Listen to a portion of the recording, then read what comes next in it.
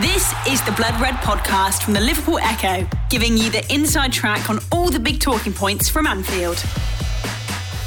Hello, it's Paul Wheelock and welcome to the Morning Bulletin podcast, where we round up all the big headlines from overnight concerning Liverpool FC. And for the second time this week, I'm delighted to be joined on the line by Matt Addison. Good morning, Matt. Good morning, mate. How are you? Yeah, good. Thank you. I'm okay. Yeah, looking forward to the return of Bundesliga this weekend. I don't know about you, some football on our screens.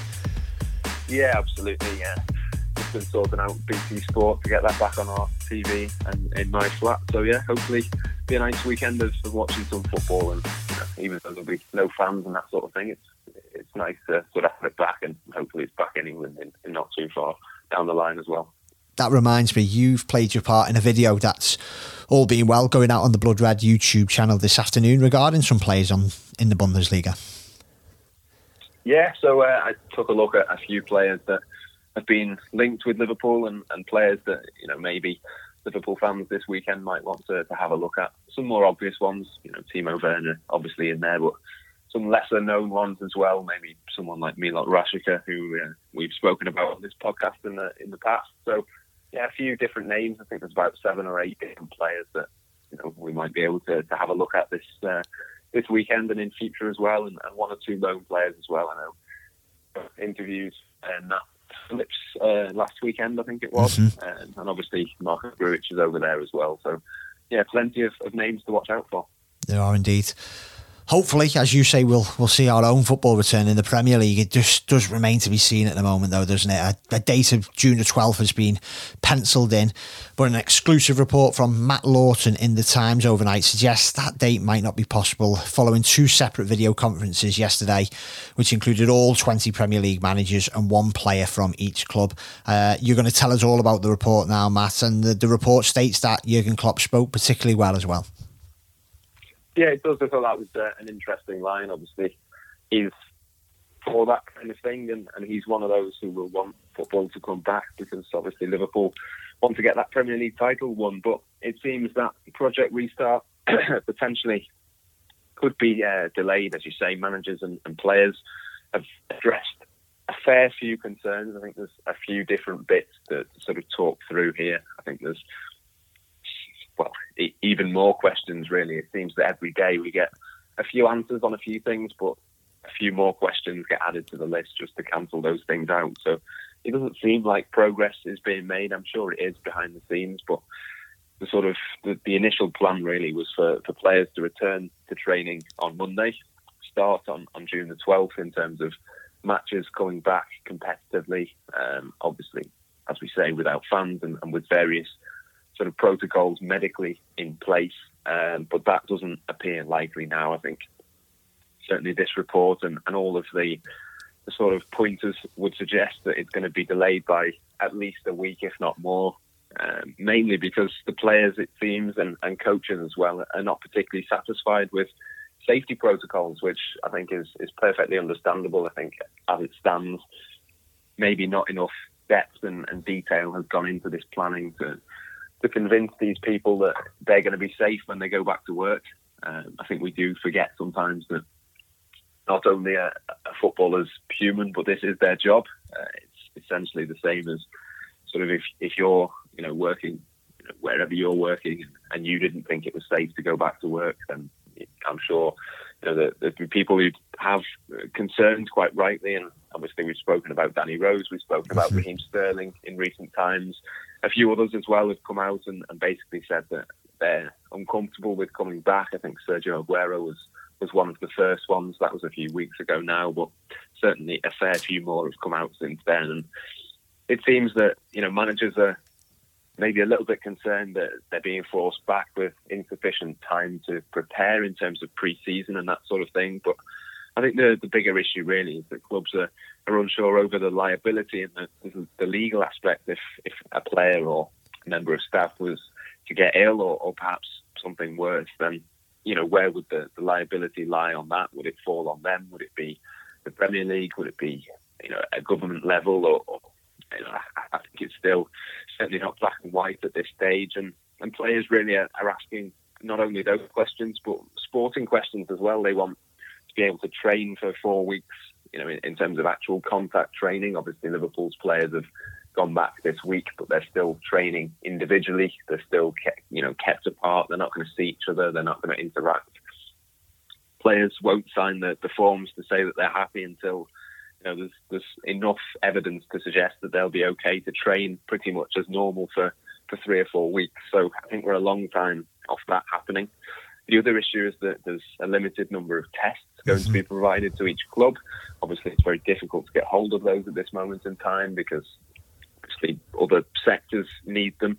So the plan at the moment is for clubs to be limited to, I think, 40 sort of members of staff at matches and that sort of thing, which means that obviously for teams with huge coaching staff, and I think Manchester City are one of those who've got huge backroom staff, but lots of other Premier League clubs do these days as well.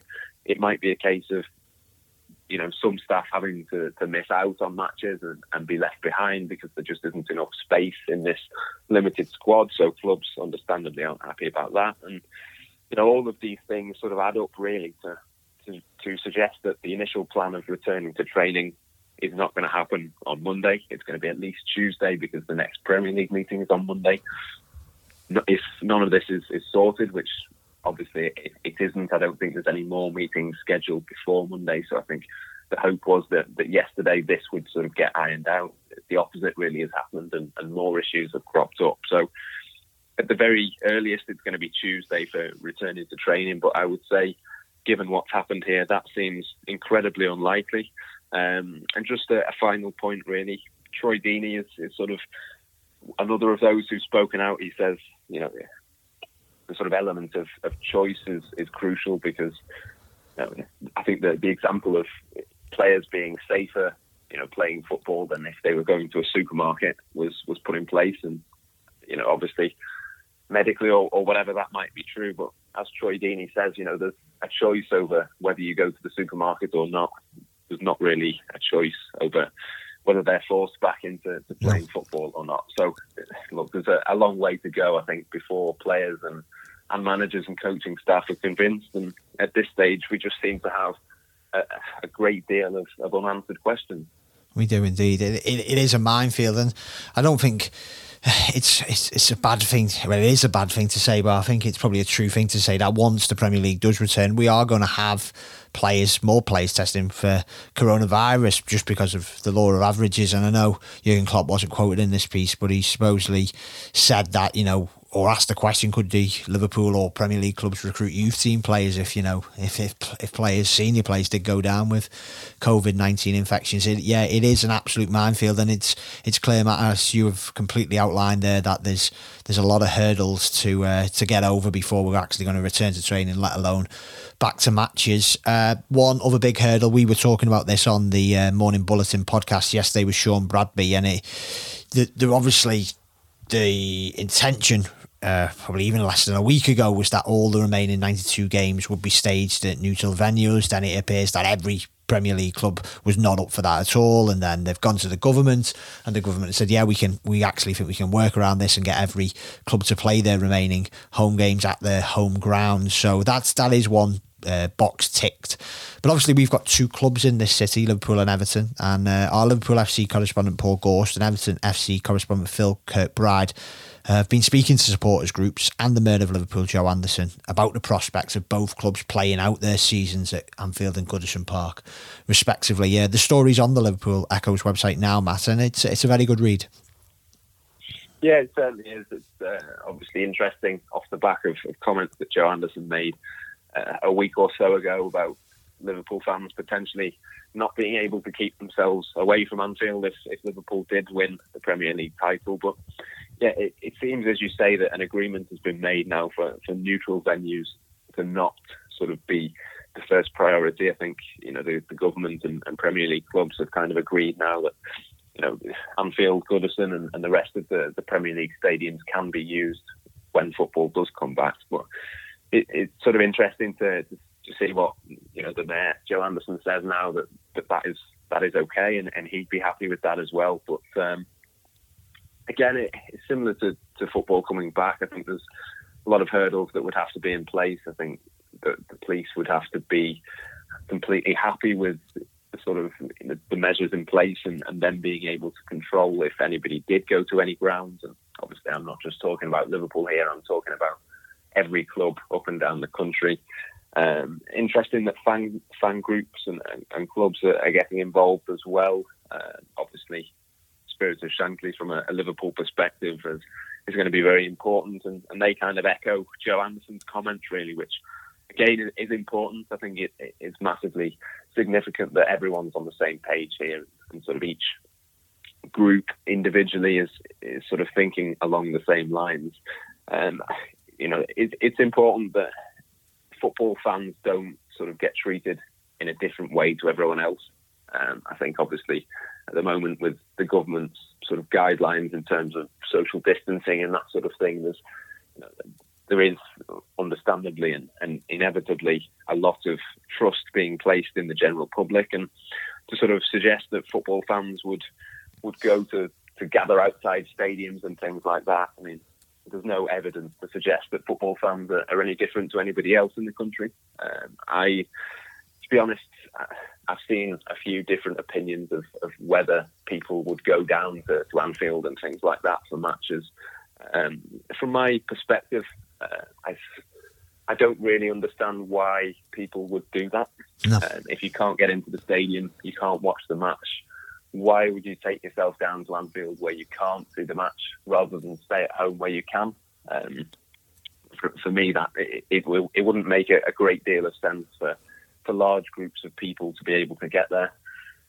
The other difficult thing as well is this, obviously at the moment, travelling and that sort of thing is restricted and is not particularly easy to do. So, unless you lived within walking distance of Anfield, which obviously a significant number of people do, but maybe not a hugely significant number in terms of the grander scheme of things and the total number of Liverpool fans and stuff like that, you're going to have to be travelling quite a long way to go somewhere when there's not really that many advantages to being there. So I don't know. I think obviously it's a situation which you can't really predict, but to me it would be a bit of a surprise if fans started to gather outside stadiums and that sort of thing. But maybe I'm wrong on that. We'll see. I think you're right, to be honest, mate. To some transfer gossip, Timo Werner, as we all know by now, has not shied away from the fact that he'd love to join Liverpool. But that has angered one club who were also interested in his signature. Yeah, it certainly has. It's an interesting story, this one. Bayern Munich, of course, ruled out of the race by Timo Werner. He's not interested in going there, and he says if he leaves RB Leipzig, he'd like to move abroad. And Karl-Heinz Rummenigge, the sort of chief executive, I think, over at Bayern Munich, has said, I'm no longer astonished at anything. He says he's very sort of unhappy, really, that Timo Werner would dare to move abroad rather than stay in Germany. And it sort of strikes you, reading those comments, as being incredibly arrogant, really. I mean, yeah, lots of players have moved from sort of lower Bundesliga sides up to Bayern Munich, and the fact that Timo Werner would come out and say that he's not prepared to do that doesn't seem to have gone down particularly well, which, I don't know, it's a strange story. I'm not sure, whether he was asked about Timo Werner or whether he sort of brought this up out of the blue. I'm not too sure, but it's certainly, it's very, very strange comments, and I don't really see what he gets out of it, to be honest. It's a really weird one because, look, Timo Werner's already ruled himself out of a move to Bayern Munich, so why on earth Bayern Munich sort of feel they have to get involved, I don't know. But certainly some interesting comments. They are indeed. Yeah, they can't help themselves, Bayern. I think you've used the correct word there, arrogance. I think they're just used to sweeping up all the top talent from within their own country, and Timo Werner's thrown a spanner in the works there. Another player who has been perpetually linked with Liverpool is Barcelona winger Ousmane Dembele, and it sounds as if Dembele could be available at a reduced price if, and it's a big if, as I'm sure you're about to explain, Jurgen Klopp was to be interested in him. Yeah, definitely. It's Ousmane Dembele is a player that Liverpool have been linked with a number of times under Jurgen Klopp, and it's surprising actually that he's still only 22, I believe. So yeah, it's a €60 million price tag has apparently been placed on him, which is about 80 million euros less than what Barcelona paid for Dembele. Obviously, I think that initial price was overinflated because he was essentially the replacement for Neymar when he departed. So it's no surprise that Barcelona are looking to get rid of him, I don't think. I think this summer they're going to be desperate for cash. They need to sell effectively before they can buy. They need to invest in a few different areas of the squad, and I think a number of players that are being linked with exits. Ousmane Dembele is probably one that can get them a little bit more money. We've seen, I think, Jean-Pierre Todibo being linked with Everton. Artur has been linked with a few different clubs, and it seems like it's not the ideal summer to be making wholesale changes, but certainly that's what Barcelona look to be aiming for. So I don't know whether this is just an easy link for somebody to make, that Ousmane Dembele might end up at Liverpool. I think 60 million euros is still a fairly hefty price. I think it's probably in normal times a fair-ish price for a player of that age and that talent, but whether Liverpool would be prepared to pay that in the sort of coronavirus uncertainty that we have, I'm not too sure. And of course, he's had a lot of injuries over the last few months. He's not played a great deal of football because he's been out injured. I think it's not really gone particularly well for him at Barcelona generally. I do think he's a very talented player, but again, there's been questions over his attitude and that sort of thing. There's been certainly occasions where he's been fined for turning up late to training and that kind of thing. And I just feel that possibly, as good a player as he is, and as much as, you might think that he'd fit into a Liverpool team in terms of the way that he plays, I'm not too sure that he's the right kind of character, sort of got the right attitude really to play for a Jurgen Klopp team. I think obviously that's something that the recruitment team at Liverpool, Dave Fallows and Michael Edwards and people like that, place a huge emphasis on the squad morale and that sort of thing. So I think it would be a risk to bring him in that regard, as good a player as he is. But yeah, certainly it wouldn't surprise me if he left Barcelona and maybe ended up in the Premier League or certainly a very good club. But certainly it would be a bit of a shock, I think, to see him at Liverpool. Thanks, Matt. That's all your headlines for today. But just before we go, on this day in 1995, Liverpool beat Blackburn Rovers 2-1 at Anfield on the final day of the 1994-95 season. It was a result that could have handed bitter rivals Manchester United the title, but United's inability to win at West Ham ensured Blackburn were crowned champions, with their manager, of course, being none other than Sir Kenny Dalglish. Dan Kay has done a story all about that on the Liverpool Echo's website, if you'd like to give that a read. And if you'd like a little bit more Liverpool FC listening, I had a really good chat with the former Liverpool winger David Thompson yesterday. He goes into what it was like coming through the ranks at Vernon Sankster and not at Kirby. He wasn't at Kirby back then, with the likes of Steven Gerrard, Jamie Carragher, Steve McManaman before him, Robbie Fowler before him, Dominic Matteo, and a bit about why he left Liverpool and what happened after it. Blackburn, unfortunately, his career was cut short by a serious injury. It was a good chat, and it'll be available however you get your Blood Red podcast about 3 p.m. UK time today. Thanks very much for listening, and bye for now. You've been listening to the Blood Red podcast from the Liverpool Echo.